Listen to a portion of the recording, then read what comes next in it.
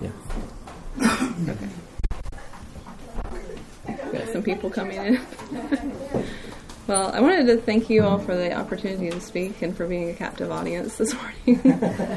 You learn so much when you're preparing to teach. You learn so much more, and I often find myself fighting for truth in my thought life, and so a lot of what I think, research, and want to teach about is that. So I hope that you all can be helped in that way as well.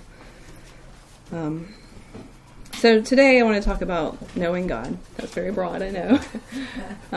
But there's a lot of good things to think about in knowing God. So I'm going to start by reading the first 7 verses of Revelation 21.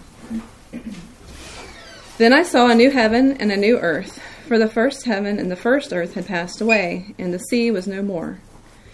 And I saw the holy city, New Jerusalem, coming down out of heaven from God, prepared as a bride adorned for her husband. And I heard a loud voice from the throne saying, Behold, the dwelling place of God is with man. He will dwell with them, and they will be his people. And God himself will be with them as their God. He will wipe away every tear from their eyes, and death shall be no more. Neither shall there be mourning, nor crying, nor pain any more, for the former things have passed away.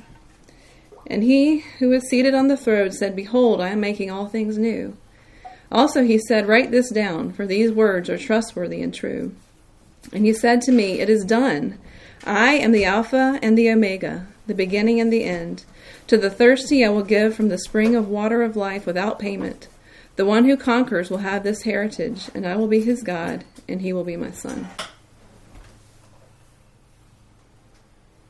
So I was reading this, and I saw something in it I hadn't seen before. And I've talked to a lot of you about this, but I've been listening to sermons a lot lately from a lot of the guys who are involved in the Gospel Coalition, like Tim Keller or John Piper, R.C. Sproul, those types of people. And I don't know, like something about growing older, I guess. I really want to listen to what these people have to say, whereas maybe 20 years ago I might not really care. So anyway, a lot of what I have said today, I didn't necessarily come up with it all. A lot of it is inspired from listening to sermons and reading and things like that. Not original. No, yeah, almost none of this is original for me. So the fact that Jesus is the Alpha and Omega, I've discovered that it can give such clarity in life and can help us to face anything that we're facing. And I was thinking back in Crosswave when we first started doing the first and the last. That was my line. He is the first and the last, the beginning and the end. And what I'm about to tell you, I never thought about when I was saying that line. If I had the chance again to say that line, it would be totally different. So, he's the Alpha and Omega. The A to the Z. Doesn't Alpha and Omega sound so much more important than A to Z? But he's the Alpha. He's not the Beta and the Omega. He's the Alpha and Omega. He's the beginning, the origin. So oftentimes we come to God and we'll say, God, I have this problem. What am I going to do about it? And I'm starting with myself. What's wrong with me? Or what's wrong with these people? Or what's wrong with this situation? But even in that case, we should start by going to God. He's the Alpha. He's the beginning of our life. He's the beginning of finding anything we need to find. We need to start with Him to see who we really are. We're too close to ourselves. We have to back up some and get some perspective. And the best way to get perspective is to go to God. I'll never find myself, really, until I find God. There's a quote by Rudyard Kipling in one of his poems. He said, "What do they know of England who only England knows?" Right? If you've never left your country or your city, you can't really see from that outside perspective to see what's so different about it. So seeing from an outside perspective, seeing God as your origin, not I think, therefore I am, but I was created, therefore I am. There are a lot of people who don't want to answer the question, where did I come from? What's my origin? What is my alpha point, so to speak? There's a lot of escapism in what is my beginning. I'm a random collection of atoms that just happened, and usually when that comment is made, it's followed by a nervous laughter and then changing the subject. People don't want to think about it. It's escapism, right? So acknowledging that God is our alpha point, He is our creator, it infuses value. It gives us a place to start. So we're not an accidental collection of atoms. We were created by God. So I'm going to warn you, the omega is much, much longer than the alpha. So if He's the omega, He's the end. He's the direction that everything is going. Everything is rushing towards Him. The universe was designed for Him. It was created by Him, designed for Him. It wasn't... We fit when we're in Him. Imagine there's a house. Most houses are created kind of for an average person, right? But imagine there's a house created for a family who's all over 6 feet tall. Well, you might go into the countertops would be pretty high and the beds would be pretty big and that sort of thing. And if you were 5 feet tall, you wouldn't really fit in that house. And so thinking about how things were designed, the universe was created... Welcome. Was created for Him, designed for Jesus. So we fit into it when we find Him. Everything is for Him. He will be the judge. He will be the finality of everything. He's the end of everything. This quote really got me. All of history is rushing headlong into His lap. It all belongs to Him. It's all for Him. So every need that we have will be answered in Him. Everything points to Him.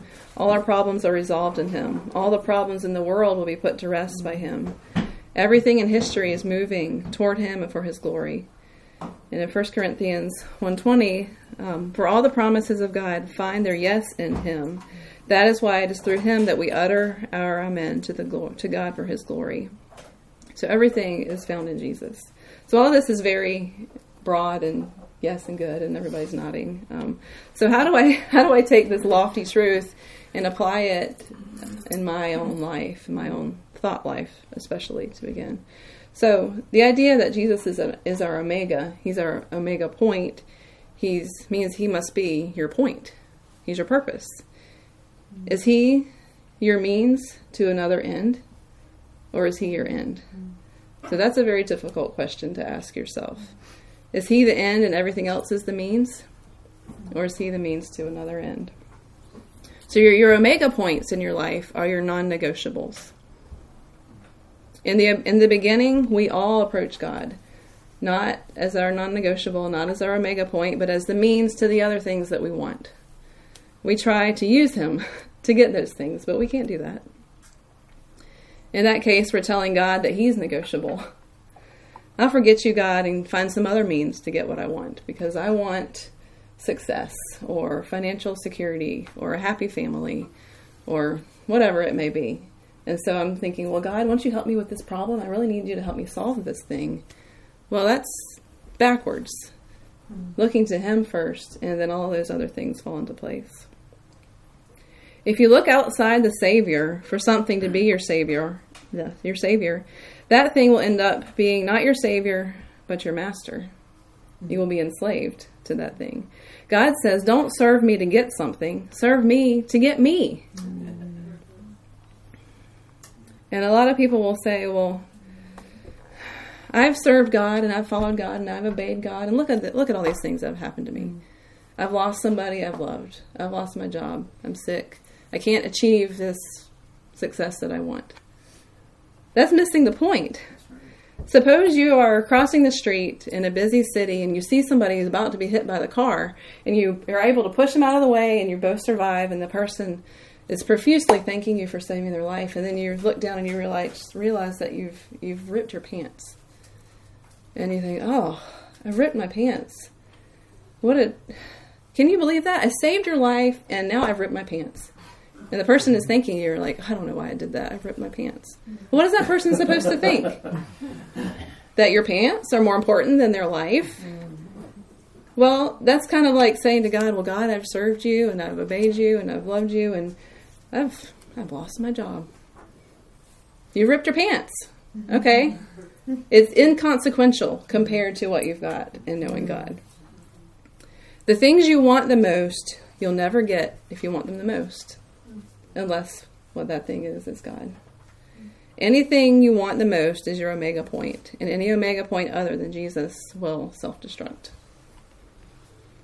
There's an example from this novel. I haven't read the novel, but I've read this excerpt. It's Elizabeth Elliot wrote a novel called No Graven Image, and it's about a woman, a missionary, attempting to translate the Bible into a tribal language.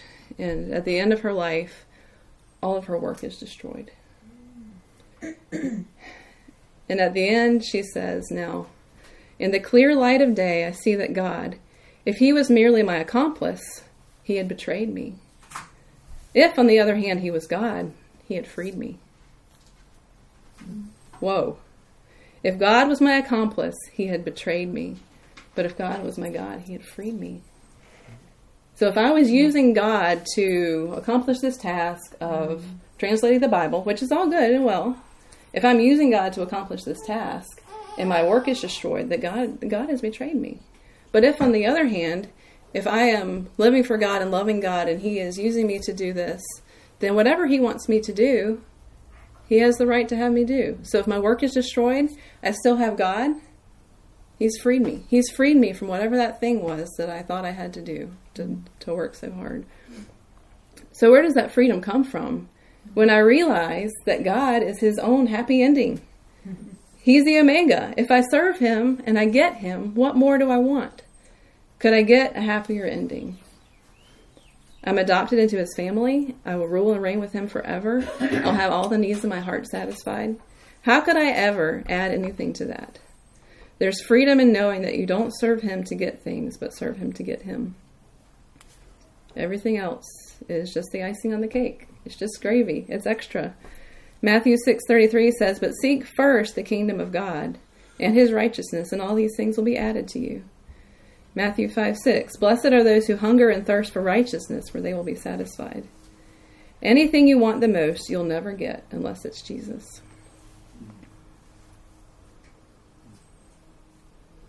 So we often look to other gods to save us, right? The God of, does everybody like me? Or the God of, have I accomplished what I set out to do today? Or, whatever it may be. I'm sure you can think of many examples. We complain and complain to God, and Jesus is standing there saying, "What about me? What about me?" Serve him to get him, not to get things. He is not a battery to recharge your old life. Now this week, we got tires on 2 of our cars. I drove each of the cars one day this week. We have a very old car that some people gave to us years ago. It's kind of Jason's project car. While we were trading around the other cars, I was driving that car to work, and several times this week, including, did it snow this week? That was this week, wasn't it? In the snow, the car wouldn't start. And so I'm out there trying to charge it and jump it. We have a little battery pack, and the hood slammed down on the battery pack while I was trying to jump it, and that didn't work, and somebody else had to come over and charge the car. Anyway, we got it jumped, and so I was thinking about batteries and all. But, you have something old like that, and you need to jump start it every now and then. And after it stopped snowing, it was all fine all week, so I don't know. But he is not a battery, a jump starter to fix your old life, your old car. Right? He's a new life. So we try to patch together all these things. Well, God, this is what I want in my life to be like, and I'm going to put these pieces together. I need you to charge it up and make it go. Well, he's a new life. He's not taking all these things and putting them together. It's like we're creating this Frankenstein over here, and he's going to be the juice to get it going. Believing and knowing God is restructuring our omega points, the drivers that drive us in life.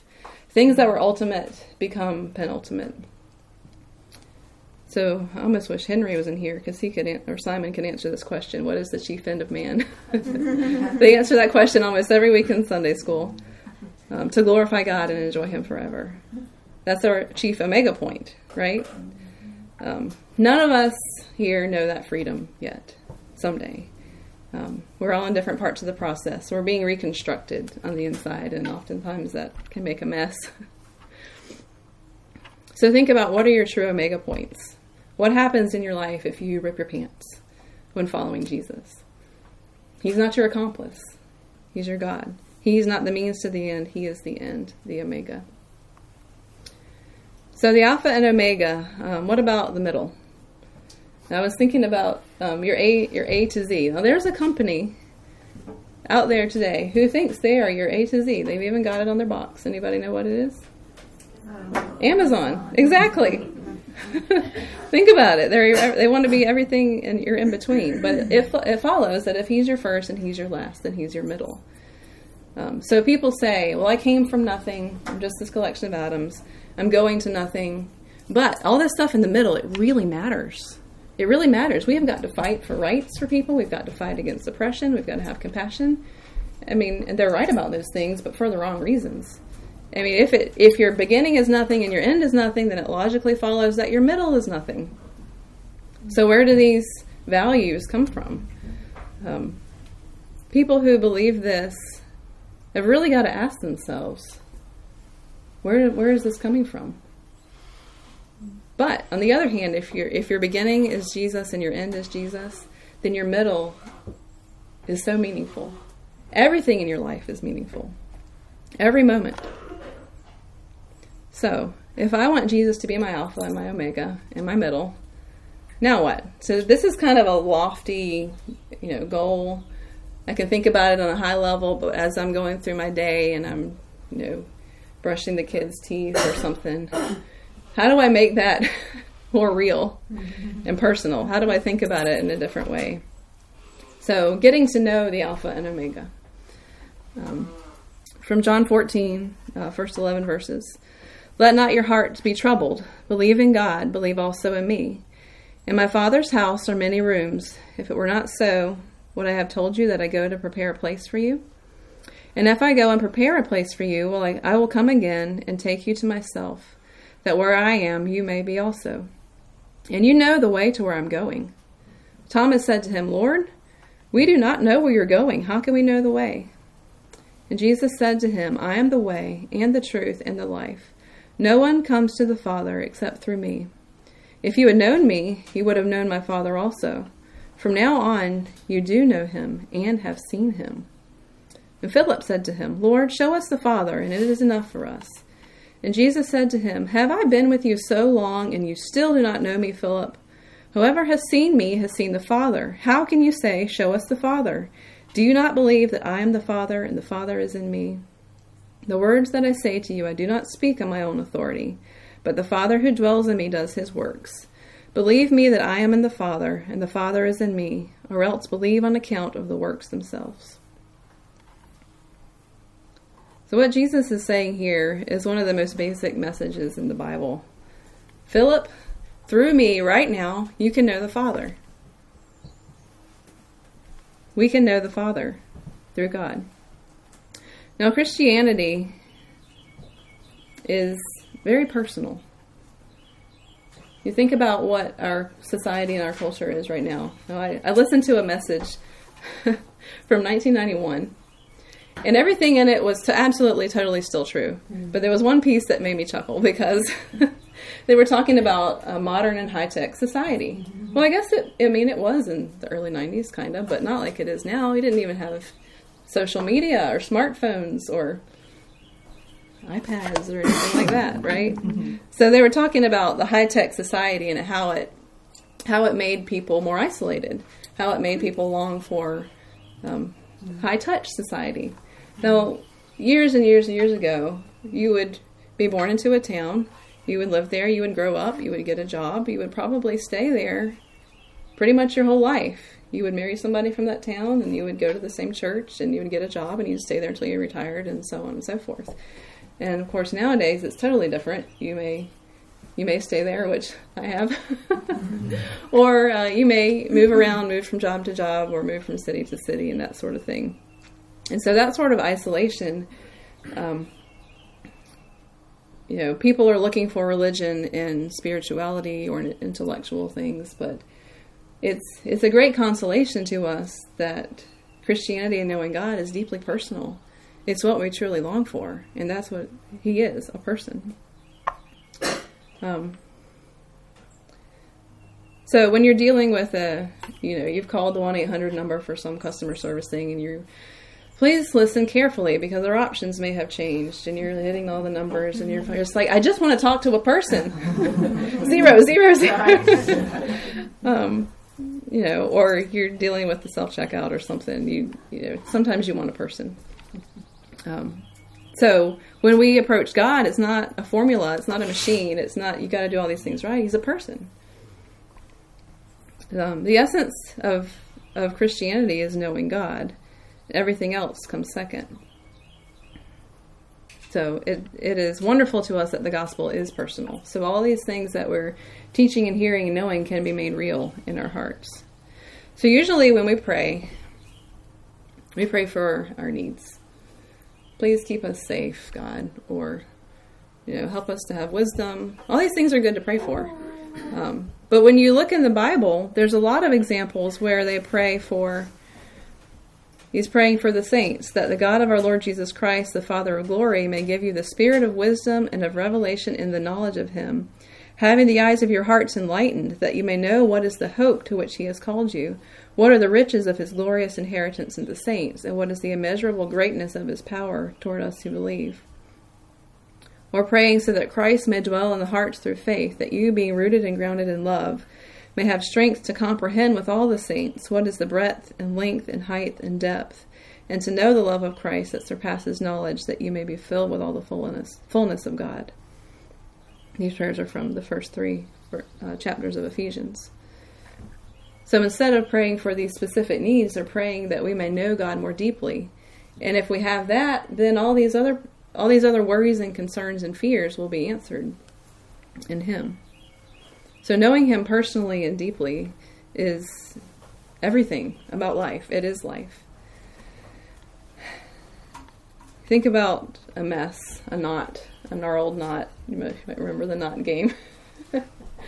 If you have a knot, sometimes this happens to me if I have a chain on my necklace, it gets all gnarled up and you're trying to get it away, or your kid's shoelaces or something. Like, if you could just get that one little thread, one little piece out, then the whole thing would just unravel. It would come open.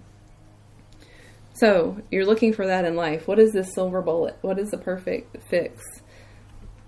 Knowing God is what loosens those knots in our life.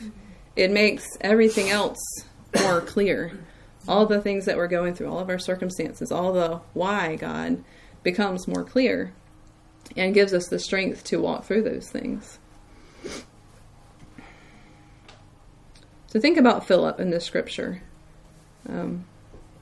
He was following after Jesus, and yet somehow he kind of missed the point. How do we know the Father?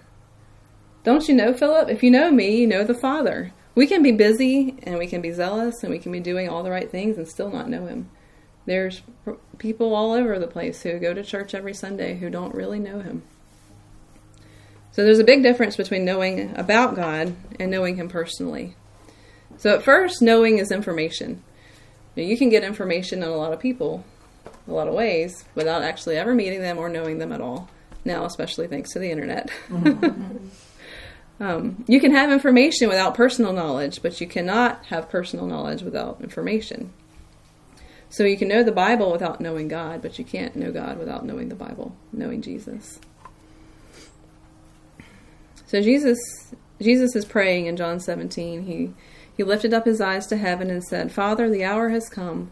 Glorify your Son, that the Son may glorify you, since you have given him authority over all flesh, to give eternal life to all whom you have given him. And this is eternal life, that they know you, the only true God, and Jesus Christ, whom you have sent.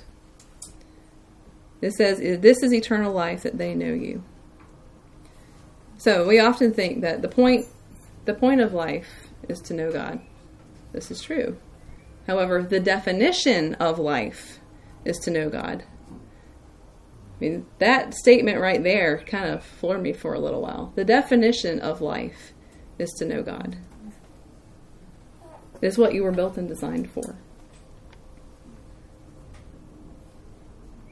Jeremiah 9:23 and 24. Thus says the Lord, let not the wise man boast in his wisdom. Let not the mighty man boast in his might. Let not the rich man boast in his riches. But let him who boasts boast in this, that he understands and knows me, that I am the Lord who practices steadfast love, justice, and righteousness in the earth.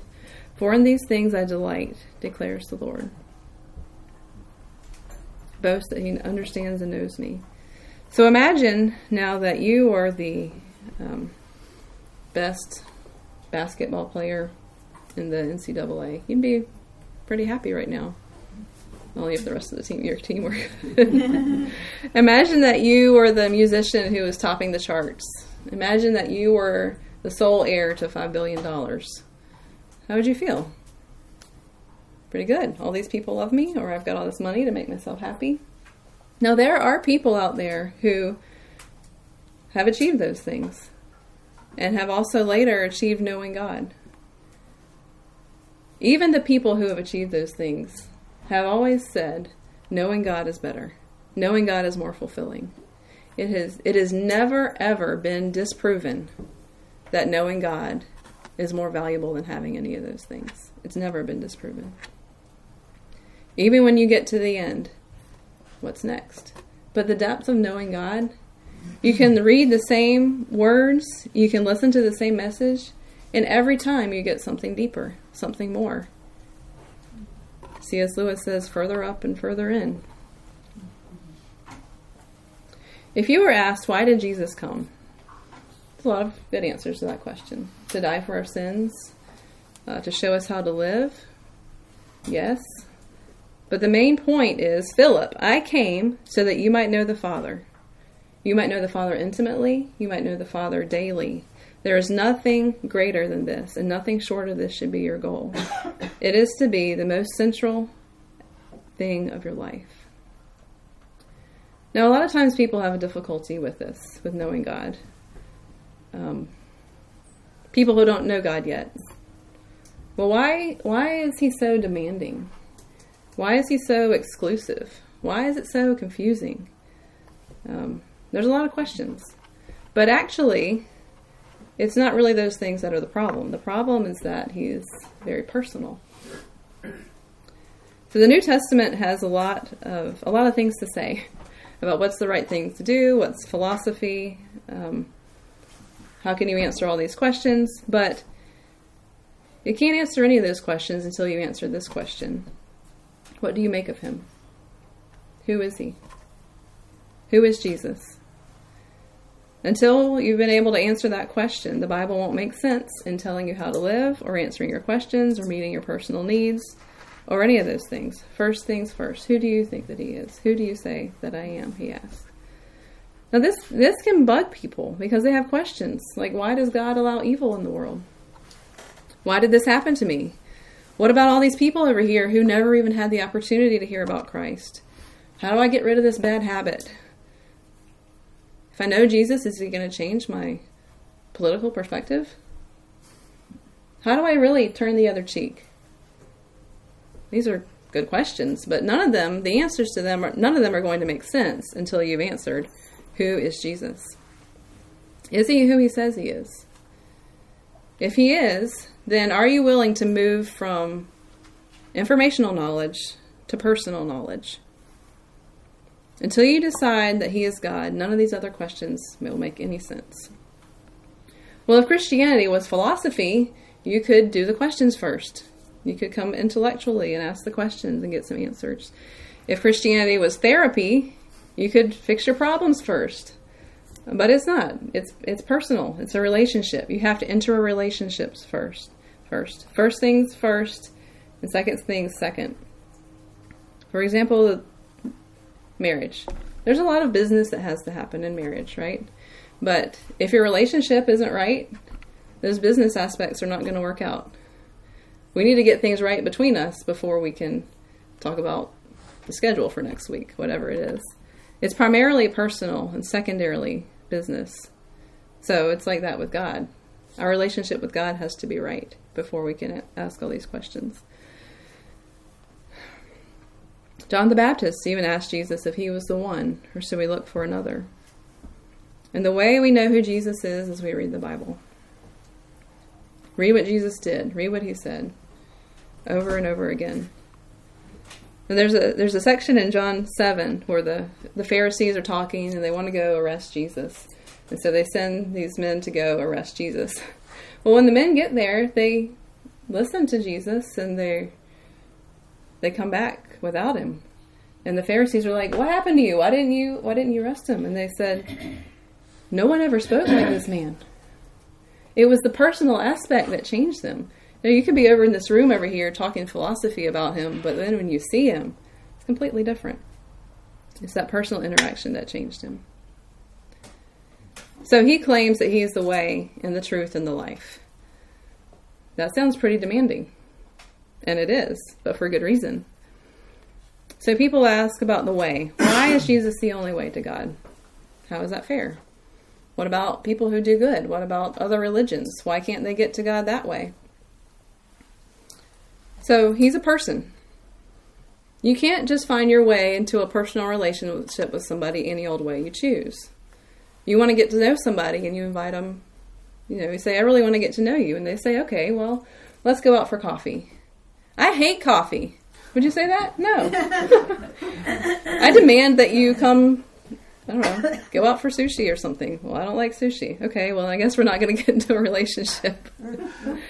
Think of a great athlete. Think of a sports star, a basketball player, or a football player or something. Suppose this player is interested in a woman that he's met. Well, the woman doesn't know anything about sports. She's interested in literature or something.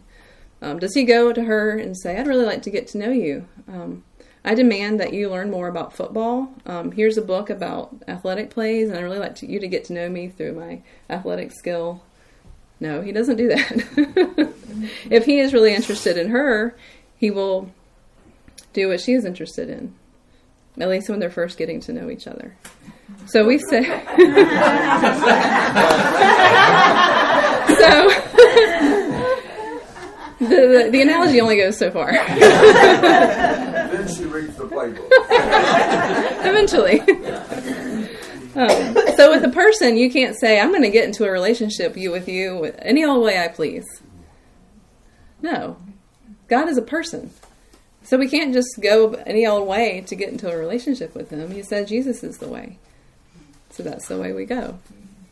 God has to open the relationship from the inside. You can't just get there through effort, through someone else, through good deeds. He says it's Jesus. So it's a relationship, just like starting a relationship with another person. So that's the way.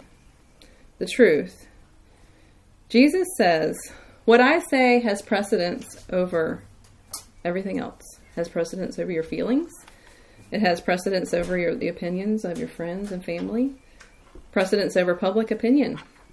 Precedence over the opinion of experts. Over what you think is practical. And this is really hard for our culture to get. It is really hard. There's so many questions about, well, it's like they're attacking you for what Christianity is. Well, like you decided that it was going to be this way. Well, that's not fair. What do you have to say about that? I didn't come up with that. And again, nothing else makes sense. When you think about the problems of society or the things that people get caught into and you're trying to fix it, you see how the government's trying to fix things. Well, you're just treating the symptoms. Nothing else makes sense. How you should live your life, the rules, none of it makes sense until there's a relationship with Jesus there first. But it's so absolute because it's a relationship. Now, life. There are some people who will be very dependent on relationships. Some people who will say, I'm not interested in a relationship. Never got married because I don't want this commitment, or I want to be free. I don't want to be tied down, things like that. I'll lose control of my life if I enter into this relationship. Could be true of coming to God, could be true of marriage or friendship or any of these things.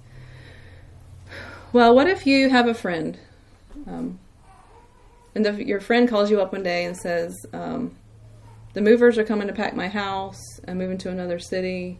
I'll be gone tomorrow. Nice knowing you. You would think, well, I thought we were friends. Why didn't you tell me about this? Why didn't we talk about this? You're kind of sad. You're sad that they're leaving, but you're sadder that they didn't even tell you. What kind of relationship is that?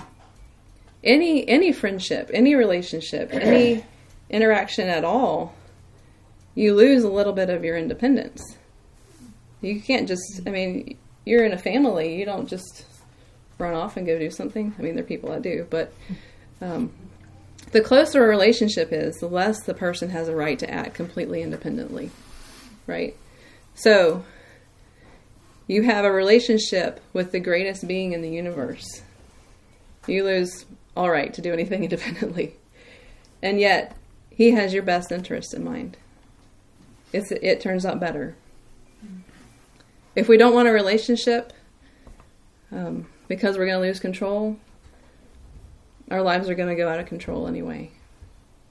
Without relationship at all, we lose ourselves completely.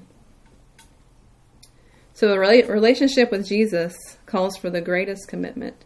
He says, I am not a help for your life. I am the reason for your life. I've got to be first in your life. So, do you know Jesus? Is he real to you? Well, how do I know if I really know him? With Jesus, knowing is seeing. When Philip says, show us the Father, he means show us the Father with our eyes. Give me a vision of the Father. And Jesus says, no, Philip. If you've seen me, you've seen the Father. If you've understood me, you've understood the Father. If you've known me, you've known the Father. Jesus is pushing us to move from informational knowledge of God to a personal knowledge of God. To know God means that the gospel stops being information and impacts you in every aspect of your life. What you do, how you think, how you respond emotionally. Like Philip, we could be around Jesus for so long and not really know him. 2 Corinthians 4:6 says, for God, who says, let light shine out of darkness, has shone in our hearts to give the light of the knowledge of the glory of God in the face of Jesus Christ. You can think about that verse for a long time. For God, who said, let light shine out of darkness, has shone in our hearts to give the light of the knowledge of the glory of God in the face of Jesus Christ. It's really a beautiful image. So if he's not real to you, of course he could be more real to you. Get rid of those things that are keeping him from being real to you. Nothing in life is worth keeping to lose him. It's what you're made for. All that the Father gives me will come to me, and whoever comes to me, I will never cast out. So if we long for him, if we earnestly seek him, he will not cast us out. He has promised to make himself real.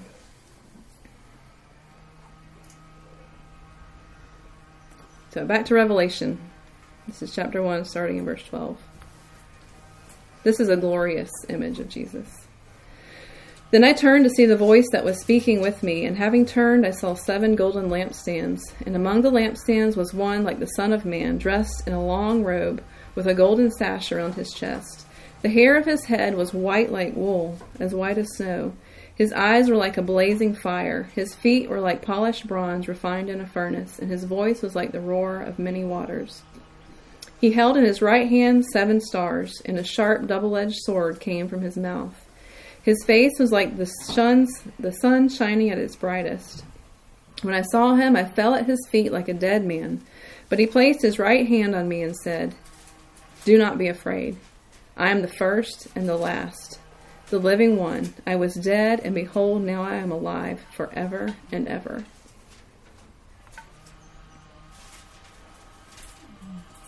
So his hair is white, to show he is wiser than the wise. His eyes are fire, to show his eyes are more penetrating than the deepest fire. His face is brighter than the brightest sun. His voice is louder than the loudest ocean. Why? Why this imagery? John is trying to show us how glorious Jesus is. Now, glory can be hard to understand, or it can be easy to understand. Glory is weight.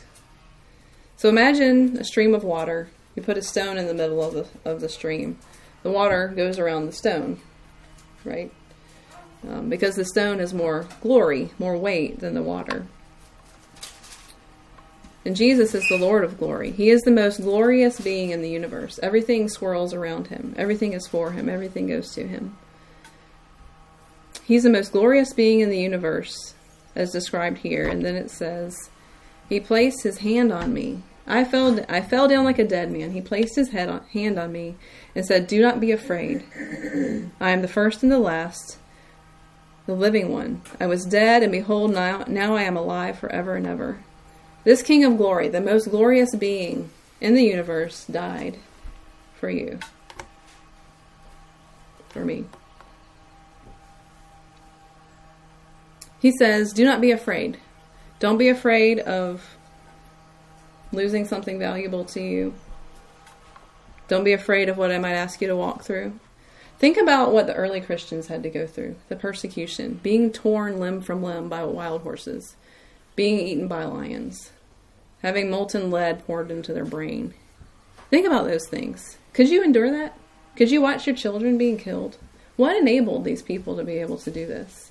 I mean, we walk through sufferings and difficulties here. They're not like that. Not that we should try to compare which is my suffering's worse than yours or whatever, but we don't have to walk through those kinds of things. Yes, we have problems in our life, and God is there no matter what that thing is that we're having to walk through. But whatever it is, whatever the loss, the rip in your pants, the loss of something, is all worth it to know him. Because in the end, he has promised to make all things new. In the end, we will see with the eyes of our heart. We will know him intimately.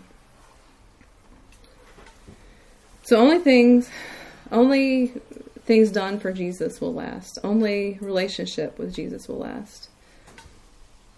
All of reality swirls around him. He is what really matters. All of your life is meaningful.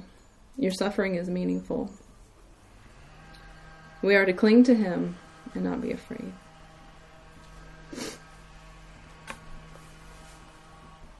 Do not be afraid. I am the first and the last, the living one. I was dead, and behold, now I am alive forever and ever.